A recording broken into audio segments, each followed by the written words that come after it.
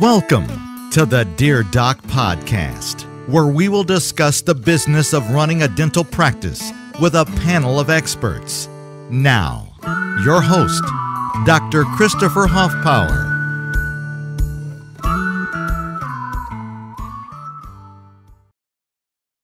Hey guys, it's Doc Hoffpower coming to you again from my home studio here in Alvin, Texas. Thank you again for joining us with the Dear Doc podcast. Today's guest, I think, needs no introduction, but I'll introduce him anyway in case you haven't seen his mug before. This is Mautey, Dr. Stephen Mautner, also known as the guy who gets banned from everything. So talk to me a little bit, Stephen. You know, I first met you long ago in a galaxy far, far away when there's certain dental-only website, a whole town of dentists, one might even say. You were pretty outspoken there, and then you got kicked off. Tell us a little bit about the old days there, and you can feel free to mention whatever you want to mention or not, but just cover that real quick, because I think that's a pretty interesting story. Yeah, well, in Dental Town, it started off as the Wild Wild West. Me and just a few other guys would be debating each other. Mostly it was about, the way I practice versus fee for service. I felt dental fees are too high, and right. Dentists take themselves too seriously. So we used to go back and forth, and actually a couple of the guys that I used to go against, we became friends. One is a local guy here in Florida even, and we still correspond with each other. He's actually taken a break from Facebook because he can't deal with the censorship anymore. And we're going to talk about that in a little bit, actually. So yeah. So anyway, what happened was, throughout the years, the Dental Town, was growing. So there were more and more sensitive people on there, of course, that didn't like to hear didn't like to hear honest opinions. And I was getting warnings and emails from Howard Goldstein. The interesting thing was, when they would shut me down over there, I became kind of friendly with Howard Farron, and we even got together a couple of times when he came to Florida. So he would tell Howard, let him go back on, blah, blah, blah. But then Howard Farron eventually washed him. He just didn't want to have anything to do with the whole thing. So he just kind of put Goldstein in charge of the message board, which of course was a disaster because he's an oversensitive baby. And he doesn't want any. I don't have anything to complain about there. If it weren't for Goldstein, the Business of Dentistry wouldn't exist at all. I hear you. And direct response to that. Yeah. So, but anyway, so he became. He was very sensitive to any kind of honesty or controversy or attacks on people. So he put I started a blog on Dental Town, which is kind of like a tongue-in-cheek, sarcastic review of the most ridiculous topics, and I gave it my own spin. He didn't really like it so much, but it was kind of popular, so he put it off to the side in the leisure section where it was hard to notice it. Right. So what happened was, while he did that on the mobile app, it was still up on the main pages. So when you logged on to the mobile app, it was right there in front of you. So I announced that, and he didn't like that I did that, and he just threw me off. So, which is okay, actually, because it wasn't as fun as it used to be. I'm actually more, I like Facebook better anyway, although Facebook is trending in that direction also. They are. That's a conversation we had a little bit earlier. I have to be careful with the things that I say on Facebook because I've already received multiple warnings, not just from what I've said personally, which was entirely factual and backed up by, hell, Stephen, you know how I do things. Whenever I make a very blatant statement, I always have 4 or 5 articles tacked on to support my position. And I had done this exact same thing, and they threatened to close down the Business of Dentistry because they didn't like what I had to say. Now, it turns out, in retrospect, everything I said about the longevity of the antibodies is being proven to be absolutely, completely, 100% true. But it didn't support their agenda. And so they threatened to close us down. I've received several warnings from things some people who might even be on this video have said, but and I know that as a person who owns another group, and guys, Dental Town Rejects, great place to go if you just want to have some fun with dentistry. Just bring your big boy pants and make sure your skin is sufficiently thick to enjoy the room.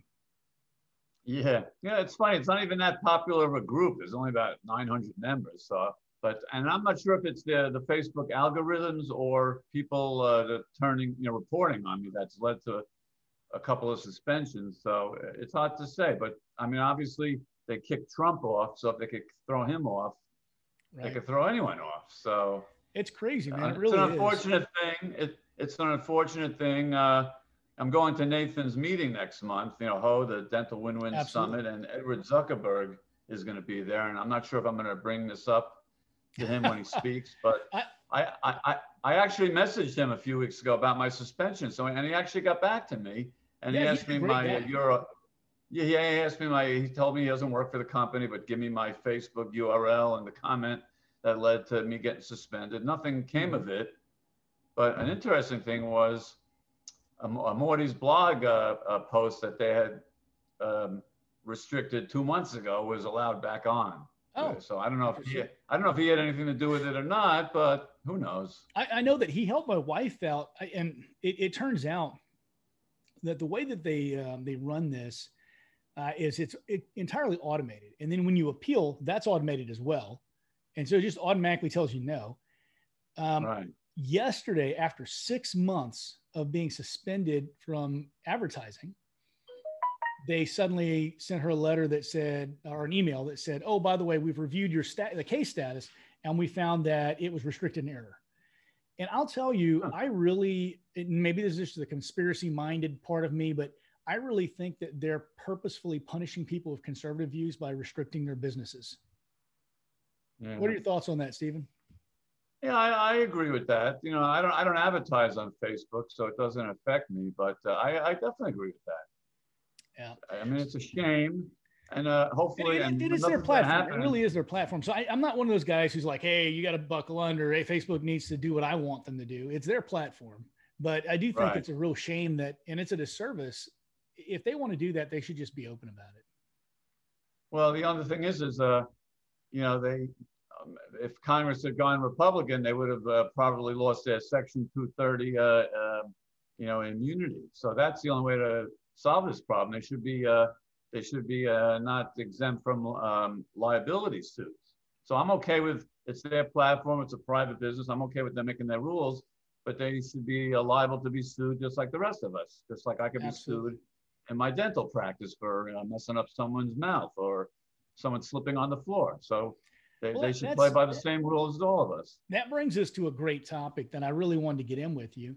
And that is your practice. And so you've always espoused a very fast-paced PPO practice as the way to go. And, you and I have had some polite disagreements over it, which I should definitely say, guys, we can always disagree, but as long as we disagree politely, it's okay. Getting into name calling just shows that you have a very weak case. And so, you and I have talked at length. I mean, goodness, for several hours at different times. But we have very different practices. And honestly, through COVID, I have two practices now. I have one that's a PPO practice. It's very similar to what you do. And I have my fee-for-service practice. My PPO practice came out strong. I mean, it came out of the whole crisis strong, really strong. Putting up the same numbers or better. My fee-for-service practice didn't. And so that's a very good point that you've made in the past, is that whenever someone experiences a recession or an economic downturn of any kind, the first thing that goes is fee-for-service dentistry. So talk to us a little bit about your model and just be in depth with it. Now, usually you're known for a pretty tongue-in-cheek description of what you do.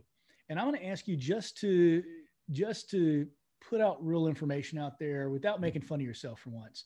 Because you tend to denigrate yourself and laugh at yourself, which is great, because I love the fact that you don't take yourself too seriously. But I'd love for people to really actually meet the real genius behind the things that you do. So talk to me a little bit about your business philosophies and some of the things you've learned over the years.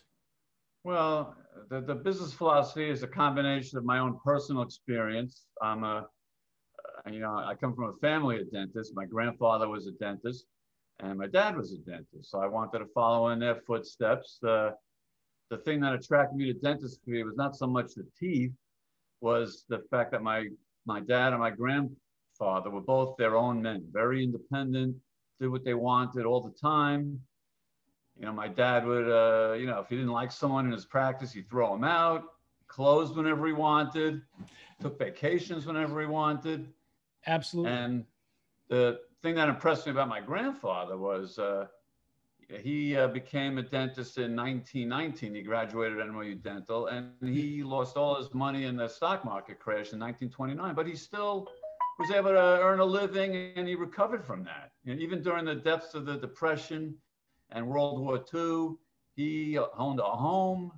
My grandmother stayed home, raised my aunts and my mom, and they had a great life. And, you know, he developed, you know, he was able to become what you would consider wealthy, not a multimillionaire, but very comfortable. So that was impressive to me. And the same thing with my dad. He was his own boss. We lived a good lifestyle growing up. So that was why I went into dentistry. And as far as the philosophy of dentistry was, when I started to work with my dad, his practice really wasn't big enough to support 2 dentists. So I went out and got other jobs, tried to get other jobs. And I finally landed a job at a Medicaid practice in Harlem. And what impressed me about that job was, you know, all the patients were Medicaid patients, like 95% of them. And there was no financial barrier to treatment. So they basically just did whatever I told them they needed, as long as it was covered by Medicaid. And I made good money, in fact, on a per diem basis, more than I do with my dad. And then also I started reading about business. You know, once I graduated dental school, I stopped following purely sports. I started reading about business and dentistry. And what impressed me was the 2 richest guys in America during their time when they were alive were Henry Ford, who perfected a process of mass producing cars and making it affordable to the average middle-class guy. And the same thing with Sam Walton. He cut the prices of retail products and made it available to people that lived in rural communities and suburban communities, you know, versus the typical high-priced mom and pop store. So the way those 2 conducted business impressed me, plus my experience with the Medicaid practice led to my practice philosophy. So, and I pick on you a lot, because for those of you who don't know, he's Jewish. So I pick on you, and I tell you it's in your blood, but you really are very, very dollar conscious and very efficient in the way that you practice. Talk to us a little bit about what an average day in your practice looks like, how many chairs you've got, you know, whatever numbers you're comfortable with. I know some people get a little bit bashful about their numbers. I never have been. You know, when I have a crappy month, I'm going to tell you. When I have a great month, I'm going to tell you. So I think that the danger lies in us only telling the rosy stories.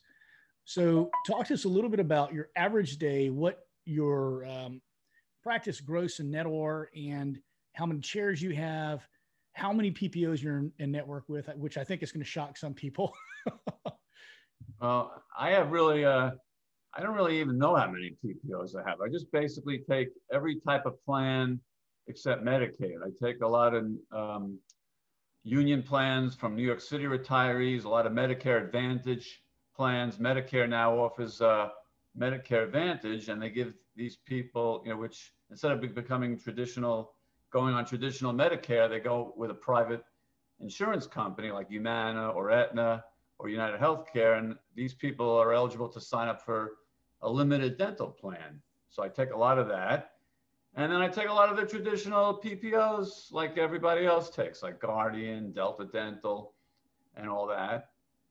And as far as the chairs I have 10 chairs. I used to have a General Dental Associates work in 3 of them, but after the financial crisis of 2007, while I was in the process of looking for a replacement, I noticed that the economy was slowing and maybe I could go without an associate. So my numbers were the same. And so since then I've been without a General Dental Associate since 2007. I have a perio associate who comes in and does implants just exclusively. He doesn't really do perio. He hates it. We just basically focus on implants. So I have that. He works out of 3 chairs. So I work out of 4 myself. And then I have 3 hygiene chairs and we usually have just 2 hygienists. Sometimes we have 3, you know, on like a half a day a week, but normally we have 2 hygiene, my 4 chairs, and on 1 day a week we have the perio guy come in and do his implants. Okay. And it's a very busy day. Everything is like double booked. We stopped confirming patients, but then during the pandemic, we noticed that the hygiene, we were having a lot of hygiene no-shows, and the hygienist was sitting around. So we changed philosophy with the hygiene. Now we're confirming the hygiene, only because we don't want the hygienist sitting around doing nothing. They're getting paid way too much to do nothing. So I was going to say, how much are they getting paid out in Florida now? Because they're asking between 45 and 65 here in Texas now, which is insane to me because it's double what it was when I got out of school in 2012. Yeah, here you know, they're getting low 30s, so 32 to 34, which I think that's a lot of money, but I guess that's the market, you know. And I hear higher. What's that? I said I need to move to Florida. Yeah, well, it could be like this my area because there's a glut of hygienists in Miami, and a lot of them came up to Broward. One of them, woman that works with me, she came up from Miami to work with me like 15, 20 years ago because the salaries were so low down there. I guess there was a glut down there, and Broward County had less. So, you know, I think I'm paying pretty much average. I don't think I'm overpaying. I don't think I'm underpaying. I'm pretty fair with that. So. All right. Well, Stephen, is there anything else you want to talk about? And you can pull out all your politics that you want on this one, because this is going to be on the Dear Doc podcast. And, you know, it takes a lot more for YouTube to shut me down than it does for Facebook. So talk to us a little bit about your philosophies. What makes you who you are? Because I think that a lot of people are intrigued by you. Well, like I said, I'm a combination of, you know, my parents. You know, my parents are very unique because, first of all, they were like a team. It wasn't like if I wanted to get something, I could, you know, ask my mom and not ask my dad. If my dad said no, my mom would usually say no, and vice versa. Yep.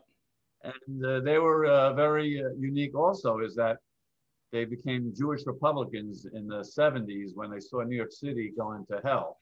I've never understood the propensity for Jewish people to be Democrats.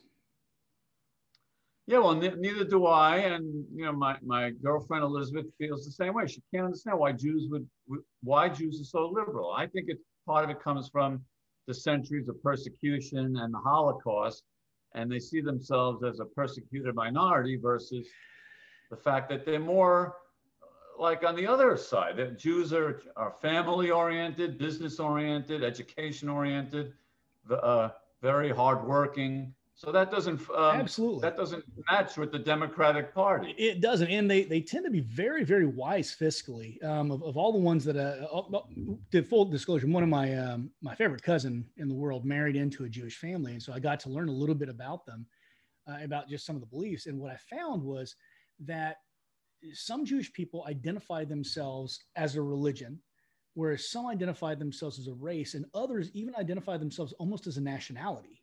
Does that make sense to you? Kind of my perception on that? Yeah, I mean, with me, it's partially religion and partially like a cultural thing. Like the Jewish culture is very funny. You know, we have a very sarcastic humor. We laugh at everybody, and then besides, most Yiddish words are just fun to say. I mean, gefilte. Yeah, and Yiddish words are based on ridicule. A lot of the words are how we ridicule non-Jews. Mm-hmm. You know, and hey, if you call me a schmegma, we're going to have words. Yeah, well, that's actually the polite thing. I mean, normally it's a schmuck. Like my dad. Oh my goodness, we're going to have to talk later, and you're going to have to tell me some really, really good Yiddish insults because I know some. But yeah, like schnendrick, schmuck, you know, schlemazel, right? You know, nincompoop. That's basically the 4. So my dad thought everybody was a schmuck, including me. And everybody until proven otherwise. Yes, including except for my mom. We don't have a PG. We don't have a PG rating on this show. So if you want to actually translate what any of those things mean, you can. And if he doesn't, you should definitely go and look them up because they're some of the best insults out there. Yeah. You know, like basically they just mean idiot or like mashugana means crazy. Yeah, So but like a lot. so schmuck, if I'm not mistaken, means the discarded portion of foreskin that's removed during a circumcision, and and schmegma has to do with the female counterpart of that thing whenever it has an infection and is having a discharge. I mean, so those are some pretty great insults. Yeah, I think so. But basically, we like when we call someone a schmuck, we mean they're an idiot. Right. Absolutely. But I love the root of word. Etymology of words is one of my hobbies. I really like to know why a word means what it means. And so I did a deep dive into some of the Yiddish words a while back, and man, I've never laughed so hard. So like as far as the politics go, so my parents became Republicans because of New York City was run by a Democratic administration for years, and the crime in the 70s was terrible. And then, of course, Jimmy Carter became president, and things just got worse. He was the worst. I mean, it wasn't really until Giuliani took over that you guys had a real upsurgence in standard of living and a drop in crime. As I recall, one of his, as I read in Tipping Point, that one of Rudy Giuliani's tenets was the broken windows tenet. And that basically what they would do is they would go through all these trashed out neighborhoods and they'd scrape off and repaint every building so there's no more graffiti, and they put up new windows. And they just kept doing that until people stopped breaking them. And then all of a sudden, you got this huge move of gentrification in those areas because people had pride in what they owned. They had pride in what they had. Yes, and also he increased he cleaned up the subways, increased the security on the subways. He got rid of the panhandlers and the squeegee guys that would, at the red light, they would come over and wash your windshield, so you would give them a buck. Yeah, they all moved to New Orleans. All that. What? They all moved to New Orleans. Yeah. So he got rid of all that stuff, and it really made New York City a nicer place. Like I had already moved out by then, but I visited a lot because I still have family there. So the difference was obvious. It became a beautiful place, especially Times Square. Times Square, when I was a kid, was crime, XXX movie houses, drugs, prostitution.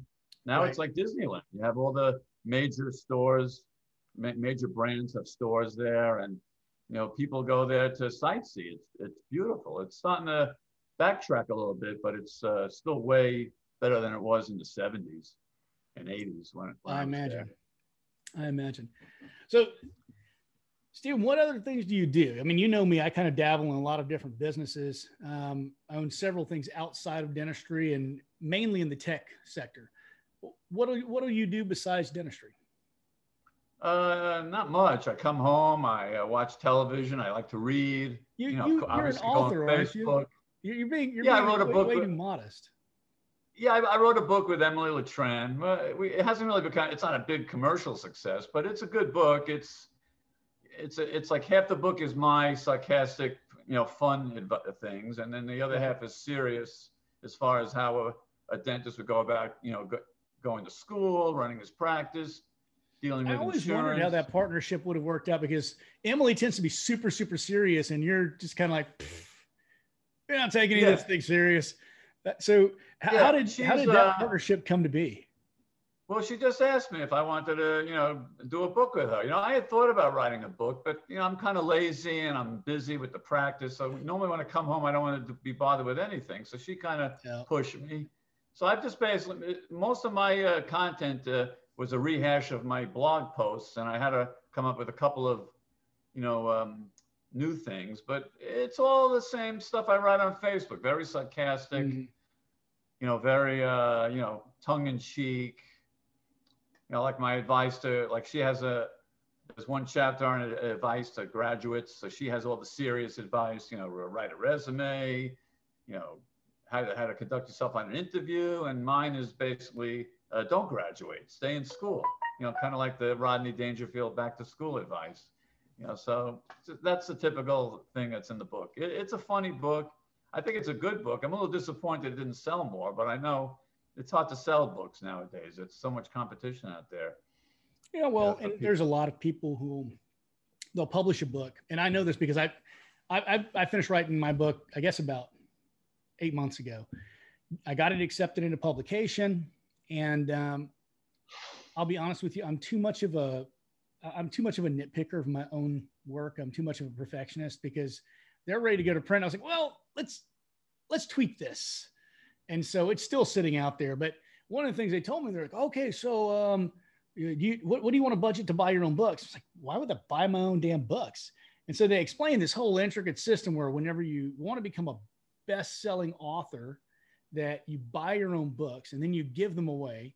And then just because it says best-selling author, all of a sudden everyone buys your book. It sounds like a load of harsh crap to me. Yeah. Yeah. Well, Emily just basically, she paid for all the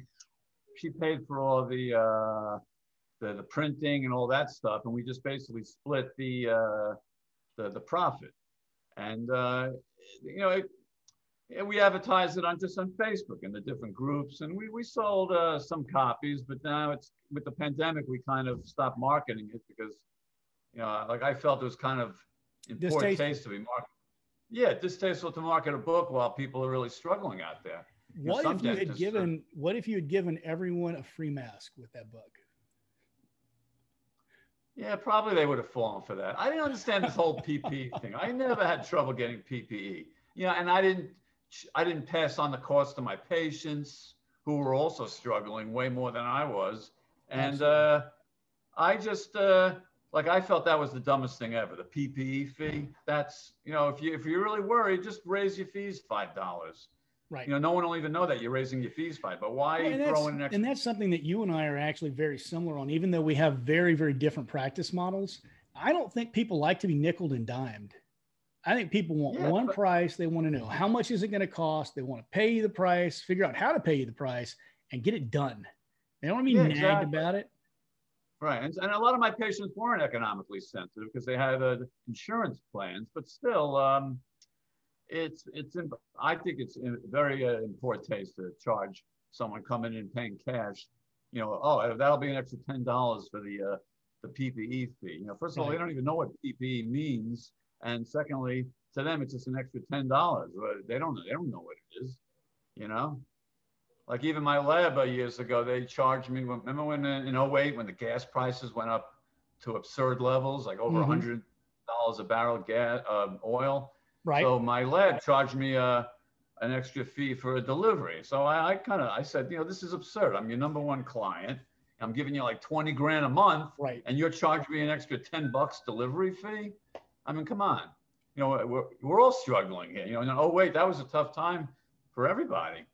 I think if you look back at 2012, I believe, there was the prosthetic tax, if you remember, where all of a sudden crowns became considered, was it class 3 medical devices or something like that?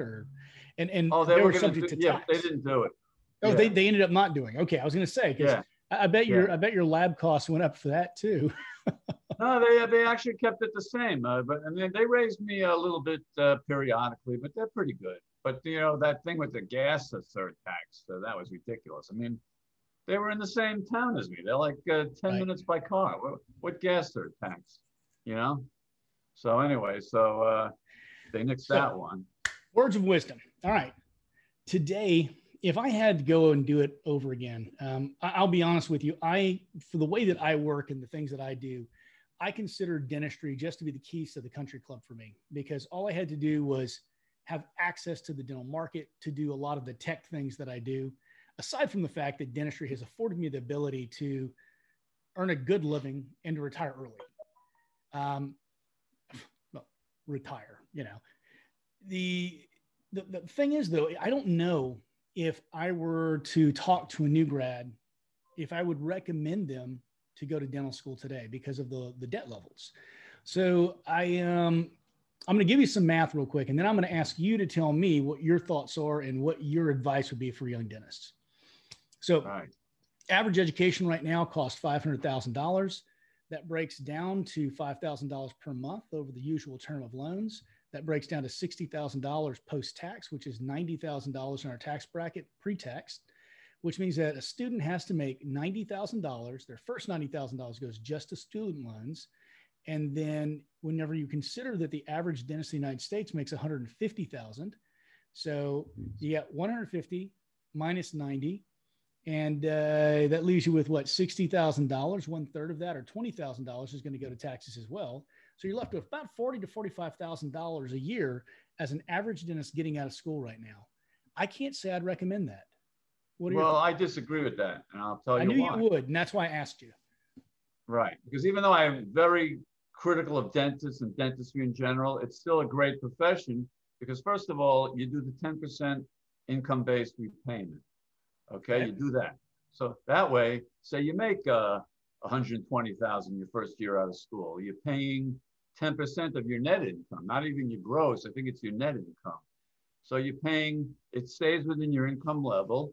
After 25 years, they forgive the balance. Mm-hmm. And if you buy your own practice, we all know when you own your own business, you can keep your income down, less than you are as an associate. Say, exactly. There's a lot more tax deductions and above the line deductions in particular that are available to you as an owner. Right. So as an owner, eventually you could keep your loan payments manageable within your income. So after 25 years, I know everyone's worried about the income tax bite because of the, they forgive, a forgiven debt is income. Mm-hmm. So you could save for that. You could, of course, if you can't save for it, you could borrow to pay it. I'm sure the IRS. If you were really smart, you would actually use some of those same deductions. You know how whenever you sell a practice, you can actually roll it over into a trust, put a life insurance policy on top of the trust to pay out the interest at the end of the term, and you can keep 100% of the proceeds of the sale. That's one of the tax strategies that's available to people. A lot of people don't know that. You could actually. Wait, what's that one now, though? What's that one now that you put into a trust? On the sale of a practice, you put the proceeds into the trust. You take a loan out from the company who owns the trust for the entire amount. Then, since you haven't actually received the monetary compensation for the practice, you don't owe taxes until you receive it. So you've only received a loan from that money, right?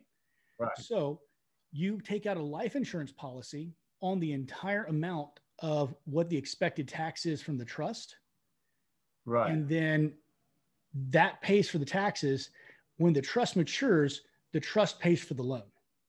And so you can actually pull out 100% of the sales cost of a practice by doing that. It's a very little known, I like to call it IRS acrobatics. So you're doing backflips. Do you have access to the funds right away from the sales? You do. You do. You have access to the funds because you actually have a loan that doesn't become due until the maturation of the trust. And so you get 100% of the proceeds. How long is that? It depends on how long you put it out for. I believe the standard is 25 to 30 years. Wow.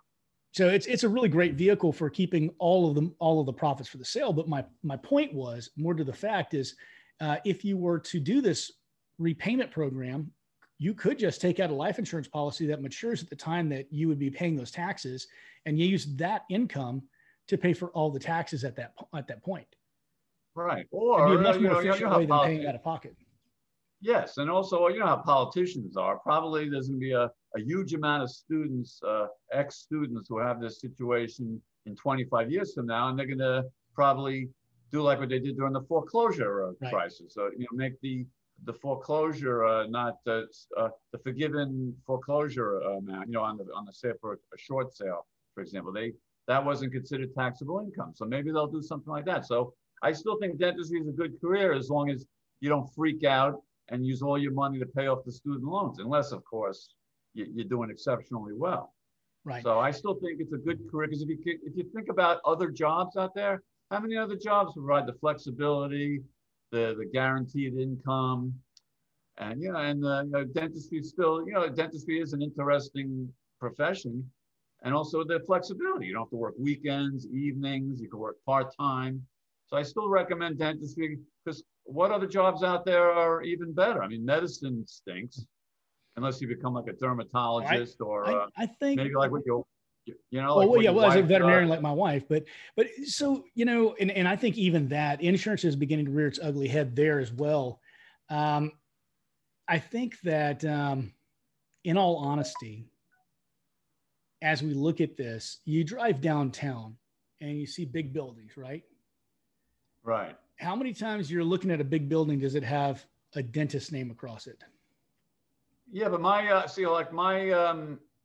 goal in becoming a dentist was not to have a big building. It was just to make enough money. You know, in Jewish families, they always want the son to make a living. So I just wanted to make enough to support myself, have an apartment or a house, you know, not necessarily a family, but I always wanted to make enough to have a place to live, a car, food, and enough money to save for retirement and have a few laughs. So, well, that's actually the American dream, or at least it used to be. You know, whenever I was a kid. Well, yeah. Well, so as a dentist, you could still achieve that. The problem with this is dentists a lot of them have unrealistic expectations. They think they're going to be super wealthy. I agree. And if they can't become super wealthy, their life is a failure.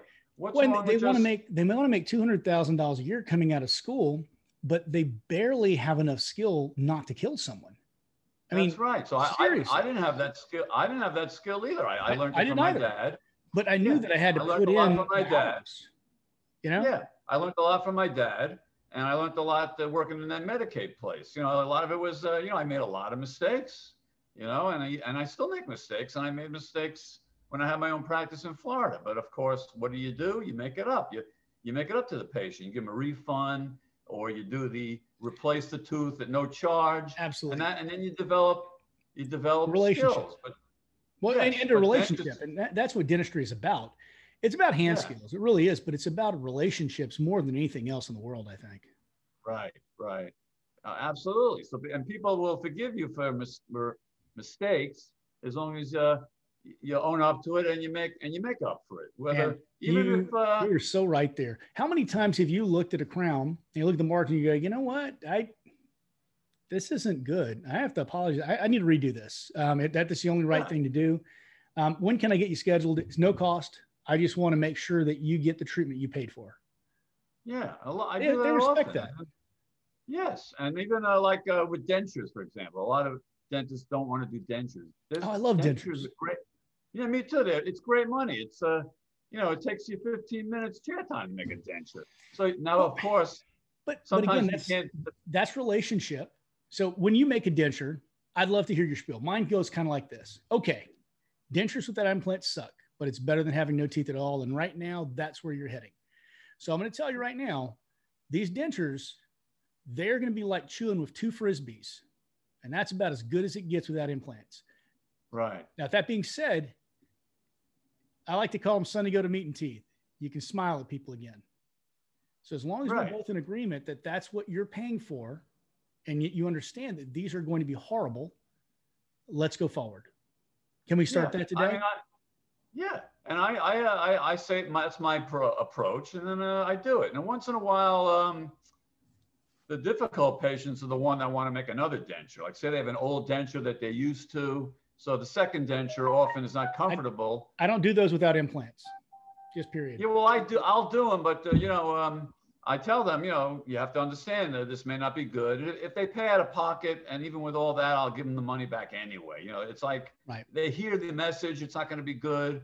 You're used to the old set, but it doesn't sink in. And so even with that, I'll give a refund, and people appreciate that also. You know, I don't give a lot of refunds, but occasionally I'll give a refund.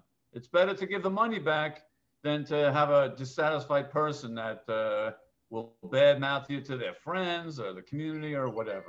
So I do that too. So. You know, it's funny. There was a study, and I don't remember if it was Kodak or who it was who did it. It's kind of funny how many great economic studies and business studies Kodak did, and they still went bankrupt. Yeah. It kind of, every time I hear someone quote a Kodak study, that's my first thought is, well, if they'd listened to their own damn studies, because their studies told them they needed to keep up, but they didn't do it. With all that being said, I believe it was a Kodak study that said that every dissatisfied customer will tell one person. Now, this was back in the 80s. And so now with the internet, that's thousands of people. Right. Every satisfied customer will tell two people. Right. So now that brings me to something else that we often discuss. And I'm not sure how much of this for you is cheek and tongue. You know where I'm going, don't you? So how much of this is cheek and tongue for you and how much is not? But reviews. I'm a huge believer in online reviews. And you're like,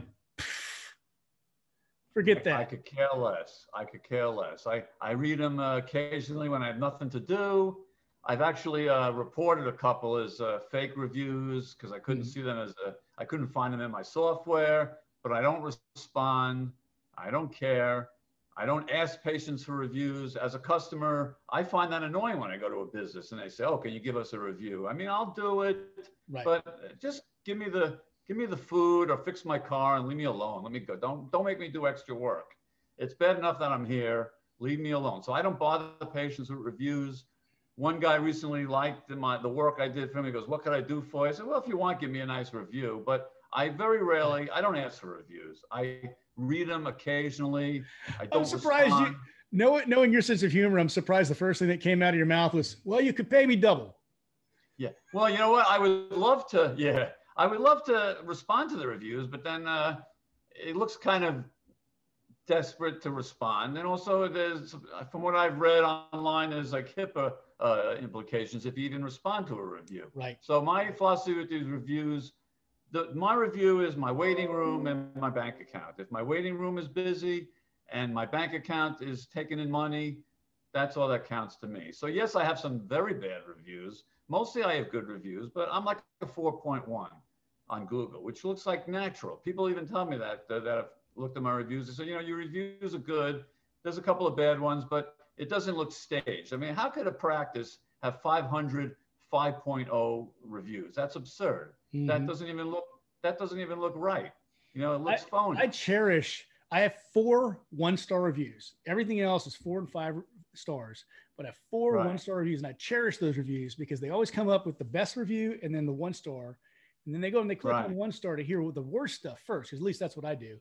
And there's 3 of them, and then you click on the other one, there's hundreds. So I feel like it lends legitimacy to the actual relevance of the other reviews. Right. Well, a few months ago, I went on in Dental Town Rejects, and I said, I'm just going to randomly give 10 of my colleagues 5-star reviews. You guys could return the favor, because I think we need to end the tyranny of these Google reviews, because healthcare providers can't even respond because of HIPAA. You can't. We should block that. We should find some way of coming together as a community and keeping them from leaving reviews for doctors, because it's blackmail in a lot of cases. Yeah.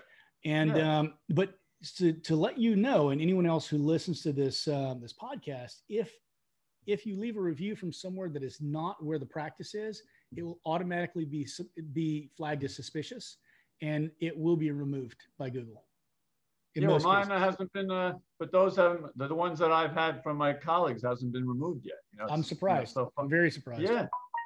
Yeah, but I just think that's a good thing for the American Dental Association to do. Why don't they do something about these ridiculous Google reviews? The ADA has done some good things, and I think we need them in dentistry to lobby for us. But sometimes they do things that we don't even need. The ADA has a split, not just a split message, but a split duty. And that duty is to protect the public and to serve dentists, right? And a lot of times the protect the public is at odds with the serve dentists. So if you were to go out and say, hey, it's illegal to leave reviews for a doctor anymore at all, people would say that they were being censored, rightfully so. You would be probably one of those first people saying that, bud. I think it's a very complicated problem, and there's no real easy solution for it. Unless you just get rid of HIPAA and just let doctors tell people what really happened. Yes. Or maybe we should be able to have a site where we put bad patients on the site. Have I told you about my idea yet? Have I told you about my idea? I've actually been kicking around that idea. I've actually spent about $5,000 in legal fees to study HIPAA and find a way to have a doctors only group where we can post bad patients on it and tell everyone the real story about what happened. Yeah, well, I'm in. I would love to have something like that. It gets real I would love to do that. Yeah, I'm sure it would be, because you're dealing with confidential health information.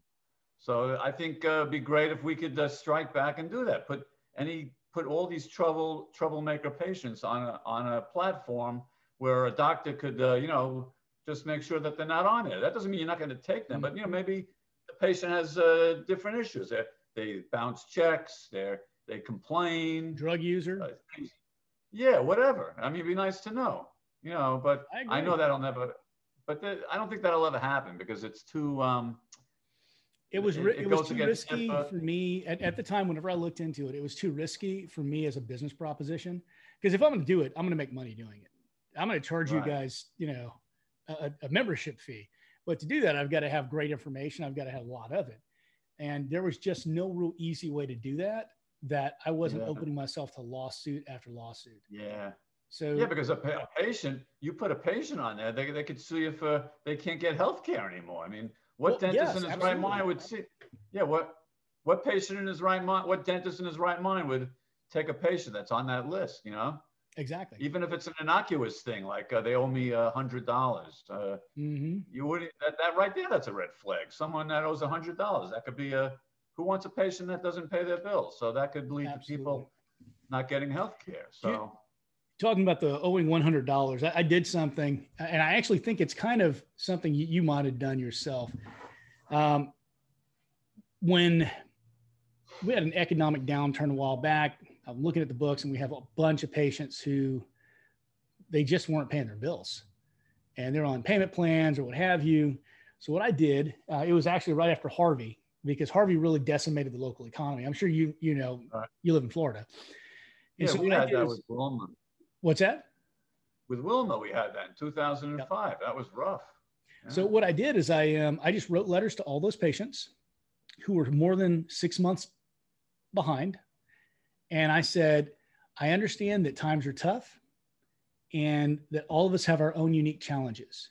Here at Winning Smiles Family Dentistry, we truly care about our patients and their families. And we want you to know that we will be forgiving you this debt of blah. And I included the bill on the back. And I said, due to the fact that we are forgiving you this debt, though, you will be required to pay in advance for any further dental treatment rendered at our office. We hope that's a great idea. So you wouldn't believe what the response was. What do you think the response was? Probably anywhere from gratitude to how dare you contact me about an old bill. I don't owe you anything. Yes. Yeah. But about a third of them. Out. I went to another dentist. He said you did it wrong. Oh God, those dentists. That dentist who always says you do it wrong. That's the one I want to run him over with the bus he threw us under. But yeah. And it's usually difficult patients too. Yeah, we should have a site for that. That's a huge thing in Florida. A patient leaves you, and right away, you left out the perio. This crown is no good. Yada yada. So the response of my patients to that is sometimes they come back to me because they don't believe the other guy, or sometimes they're mad at me because they say, "Well, Dr. Mautner, why didn't you tell me I had 12 cavities and I need 4 quadrants of osseous surgery?" And my answer is because you don't. But some believe me and some don't. It's like a free for all out there when patients. Well, and there's as much over treatment as there is under treatment out there, I've found. And that's one of the things that as a dentist, and we've talked about this before. I was a scientist before I was a dentist. And so when I became a dentist, I expected, okay, I'm a medical doctor of the mouth. And I know you don't agree with us being doctors. We'll talk about that later. So I'm an oral physician. And I expect us to practice to a very certain standard of care. And we don't. Right. We're all over the damn map, which is part of the reason why dentistry is quite an art. But there needs to be more standardization. There really does. But how do you do that without cracking down on the dentist's ability to practice? I don't see a way to do that. I don't see a way forward. No, neither do I. They're trying to do that with that evidence-based care, which I haven't read about much lately, but that was like a big thing until COVID hit. But so is the perio, the new perio classing and grading system. I had an intern reach out to me, and they're working on their postdoctorate work, and they said, "Oh, we want to survey everyone on TBOD and find out, what they think of this new perio classification, how they're implementing it." And I say, "I'll tell you, they think it's stupid, and they're not implementing it. In fact, the periodontists aren't implementing either. No one cares about it. No one wants it, and we're going to ignore it." And he said, "Yeah, that's kind of what I found from everyone else too." The whole perio thing, that it can prevent heart disease and all these other maladies. I think there's some validity to it, but then it could also be the chicken before the egg argument. Like maybe it's because people that don't, people that have bad, health, they're not taking care of their teeth either. Well, so, you make a really valid point there. People who have heart disease have increased levels of CRP or C-reactive protein. If you have increased CRP, you have increased inflammation. And so who's to say that increased inflammation isn't what starts the periodontal disease? I think, honestly, what we're going to find is that it's far more intricate than a simple causation as we look at it back over the years. For me right now, I warn my patients, and I tell them, look, you got periodontal disease. I can't give you a healthy cleaning because that's not what we do. I've diagnosed you with this, and you might go down the street and there might be a guy who is willing to do it. I think. Yeah, I give the cleaning. I give the cleaning because I can't deal with that fight. What? Do you do a waiver? Because I thought in Florida and Texas, you can't waive rights to malpractice. Well, I can't, for example, let them get away with not taking x-rays. I don't let them take x-ray. I mean, I make them take x-rays, but if they, if it's documented in the chart that they have active perio, due to financial reasons, they just want to get their pro fee, that's, to me, that's sufficient. I've never had a lawsuit. What's your philosophy behind that? I'm curious. Because the patients want the cleaning, and it's often free for them under their insurance plan. And why drive away a customer over such a... My philosophy that I've kicked around with that, and I've really considered doing it that way, honestly, except for the inability to sign away, malpractice in Texas, is I can't have them sign a paper that says I refuse perio and I just want my regular cleaning. I'm still liable. So but isn't really malpractice? What's that? Isn't really I don't know if that's malpractice because it is in California. I know that. And I think that unfortunately, as the socialist crap spreads, that it's going to eventually get here to Texas. The Californians are coming here as quickly as they can. And then trying to Californicate Texas. So I know, isn't that a shame? Don't they realize what they're fleeing something and then they want to have the same thing in their new, don't they see the correlation between why they're leaving California? They don't, they're stupid. But that's the reason that they do the things they do. Yeah, it's the same thing with the New Yorkers coming to Florida. They come, Broward, Palm Beach, and Dade are democratically run. We had our beach here closed for 3 months, which is the stupidest thing I've ever said. Why you close a beach? What's healthier than going to the beach? You're not going to catch COVID at the beach. No, you're not, because COVID is killed in about 9 seconds by sunlight.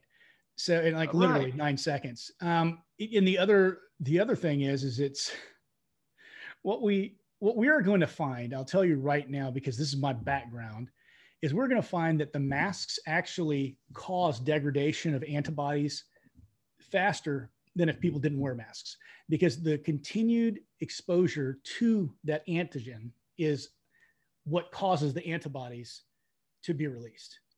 Of course. It causes them to continue to be released, and it strengthens the immune response. I cannot believe the total ignoring of the immune system function in this whole thing. I mean, this is not by doctors who should know better, right? Yeah. Dentists. I mean, I just got you say dentists or doctors. Well, I consider that a win. Okay, we're not like doctors, like medical doctors, but yes, we are doctors. We do take the same courses, and I took immunology in college, and I am shocked that my fellow colleagues who probably took a course like that don't even remember anything of it. And my philosophy in school was memorize it, get an A, and then forget it, so I could become a dentist and make money. But I still remember. And yet you still managed to remember enough to know that what we're doing as a society is moronic. Yes, I remembered the T cells and the B cells and the lymphocytes. I remember enough from that class to know that this is like hogwash. The way we're approaching this thing.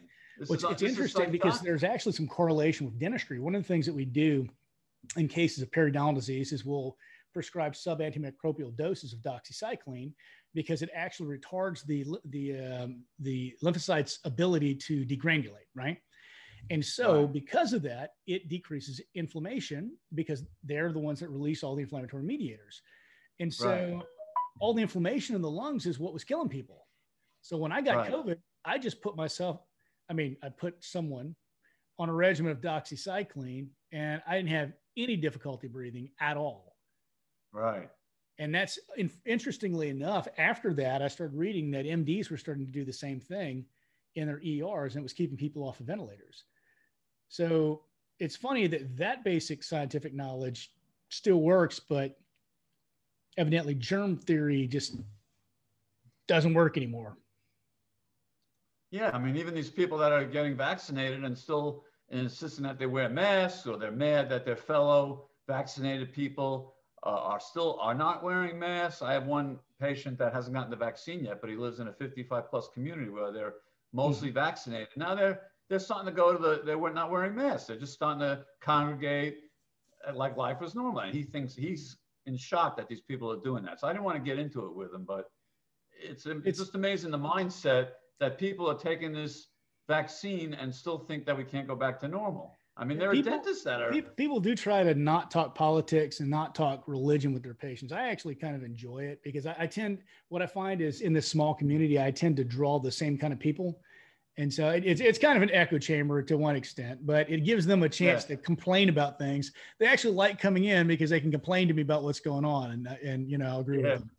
But well, I'll talk politics. If they're like-minded, I'll talk politics. Once in a while, there are people that I disagree with politically, but we still get along. Absolutely. Anyway, so we respect each other. And there are some people I just totally avoid it, like this, because if I'm not close with them, you know, and they'll sit in the chair and they'll go, "Oh, that jackass Trump did it again." I'll just say, I'll just say, you know, I hear you. Yeah, right. I don't agree. Exactly. I hear you there. Yeah. I don't get into it with some people, but it's a case by case basis, you know. Absolutely. But so real quick, I'm going to end things off with the result of that letter. Believe it or not, 1/3 of the people came into my office pissed off, wanting to pay me, which I never expected. And they were angry because they didn't want to know be known as people who didn't pay their bill. Wow. So to me, that means there's hope for America, at least here in Alvin, Texas. Yeah, well, that's where you are. You know, over here, probably most people I probably get 1/3 of the letters back not deliverable anymore because the person moved.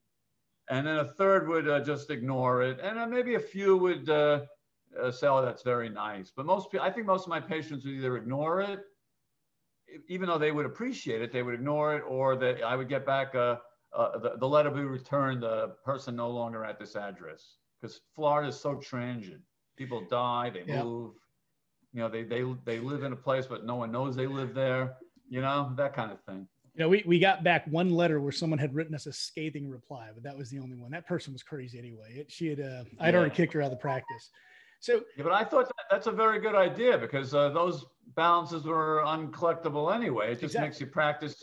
What do? You send them to collections, ruin their credit rating, which doesn't give them the message that you want to send anyway, which is that as a doctor, you care about them. And it just reinforces their idea that all dentists are just about the money. You know, they were never going to be able to pay me. Yeah. So why not choose an act of grace instead? But that's not a bad idea for COVID. You know, I'm sure a lot of dentists have this situation now with COVID. Absolutely. Although this is a weird thing with COVID because I find that most people have more money since COVID started. They all got their stimulus check. They got their stimulus checks. They weren't able to go out and eat. You know, that I think is a huge thing that a lot of people are discounting is the number of families that basically subsist on takeout food. They weren't actually able to do that. And all of a sudden people are cooking, which they weren't doing before. And they're spending a lot less money. So they've got more money stockpiled because of that.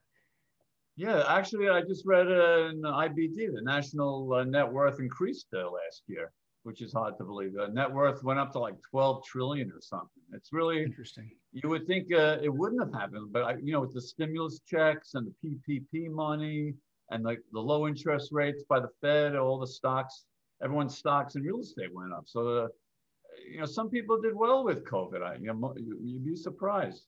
I think the ones that struggled were the restaurants and anything in the, you know, the recreation industry, cruises, movie theaters. But a lot of people did okay with COVID. Even dentists. I think dentists pretty much survived COVID pretty well. I'll be honest with you. I was so wrong. I thought with everything that was going on, I was sure that about 20% of the dentists in the nation were going to go under. But this is one of those few times. In fact, I think I told you that before. This is one of those few times where I am more than happy to say I was wrong, and I'm glad I was wrong because I was foreseeing a disaster. Yeah, me too. I thought I was going to go under. I said, oh, this is great. I thought I'd go through my savings and I have to work out the alimony with the ex. And actually, I did stop paying for a little bit. I cut back my alimony payments. There's nothing she could have done because the courts were closed here. But anyway, I was worried about it too. I hear our walkout music playing on your phone over there. That's my son. That's my son. My son. Real quick, I'm going to let you get to your conversation with him. If you had just a couple of words of advice for new dentists getting out right now, and also new practice owners, what would they be? Well, for new dentists, don't be so picky about where you work. Just work anywhere. Even if it's a bad job, you'll still learn something. I learned something at jobs that were terrible, but I still learned. And then for new practice owners, don't be such a hard ass with your fees and sign up for insurance. Get the patients into your office, and if someone wants to, if you're dead set on charging $800 for a crown and someone says, well, can you do it for $650? Do it, because you'll get a patient and you'll get maybe their friends. And I think that young dentists should charge less. I cut my fees as a young dentist when I bought my practice from the guy who I bought it from, because I could sense that people were looking at me as a young dentist and they didn't really trust me. They didn't think I knew what I was doing. But if I was charging a low fee, they gave me a shot. So I actually cut the fees when I took over my practice, and I signed up for more plan. That's my advice. That's kind of the way I feed my associates is I'm out of network, but they're all in network. And we'll just have a frank discussion, say, hey, look, if you go with Dr. So-and-so, it's going to save you money. Right. So I'd rather make my money off of them making money anyway. Yeah. And then the other thing is do the 10% repay option. Don't be such in a rush to pay off, any bills. I mean, I'm not saying max out your credit cards and make the minimum payment. That's stupid. But, as far as a mortgage, take the 30-year mortgage, your practice loan, get the longest payout you can get. And then with the student loans, spread out everything. So you have you could breathe. And don't overspend. Also, don't overspend. Just because you're a doctor doesn't mean you have to live in a mansion. Yeah, I live so far below my ability that's not funny, and that is why. Yeah, well, me too. I used to not. When I was married, I lived way over my head, but now I live under. It's fantastic. I don't sweat any. You've always got money now. It's crazy. Yeah. And there's nothing wrong with having money. It's okay to have money sitting around. There's no nobility in poverty. That's for damn sure. Yeah, absolutely. And also, you're not impressing anybody. They don't care. Yeah. They got their own problems, So that's my advice to them. Thank you for joining us again. And as always, it's a pleasure getting to talk to you. There's been many late nights that we've chatted. So, folks, thank you for joining us for this episode of the Dear Doc podcast. And, wasting an hour of your time listening to the droning sound of our voices. I hope that you've gotten something of benefit out of this. And I hope you join us again. Stephen, thanks again, brother. Yeah, take care. Nice seeing you. Thanks for listening to the Dear Doc podcast, your source for the business and legal questions associated with your dental practice. Don't forget to subscribe to the Dear Doc podcast on all major platforms.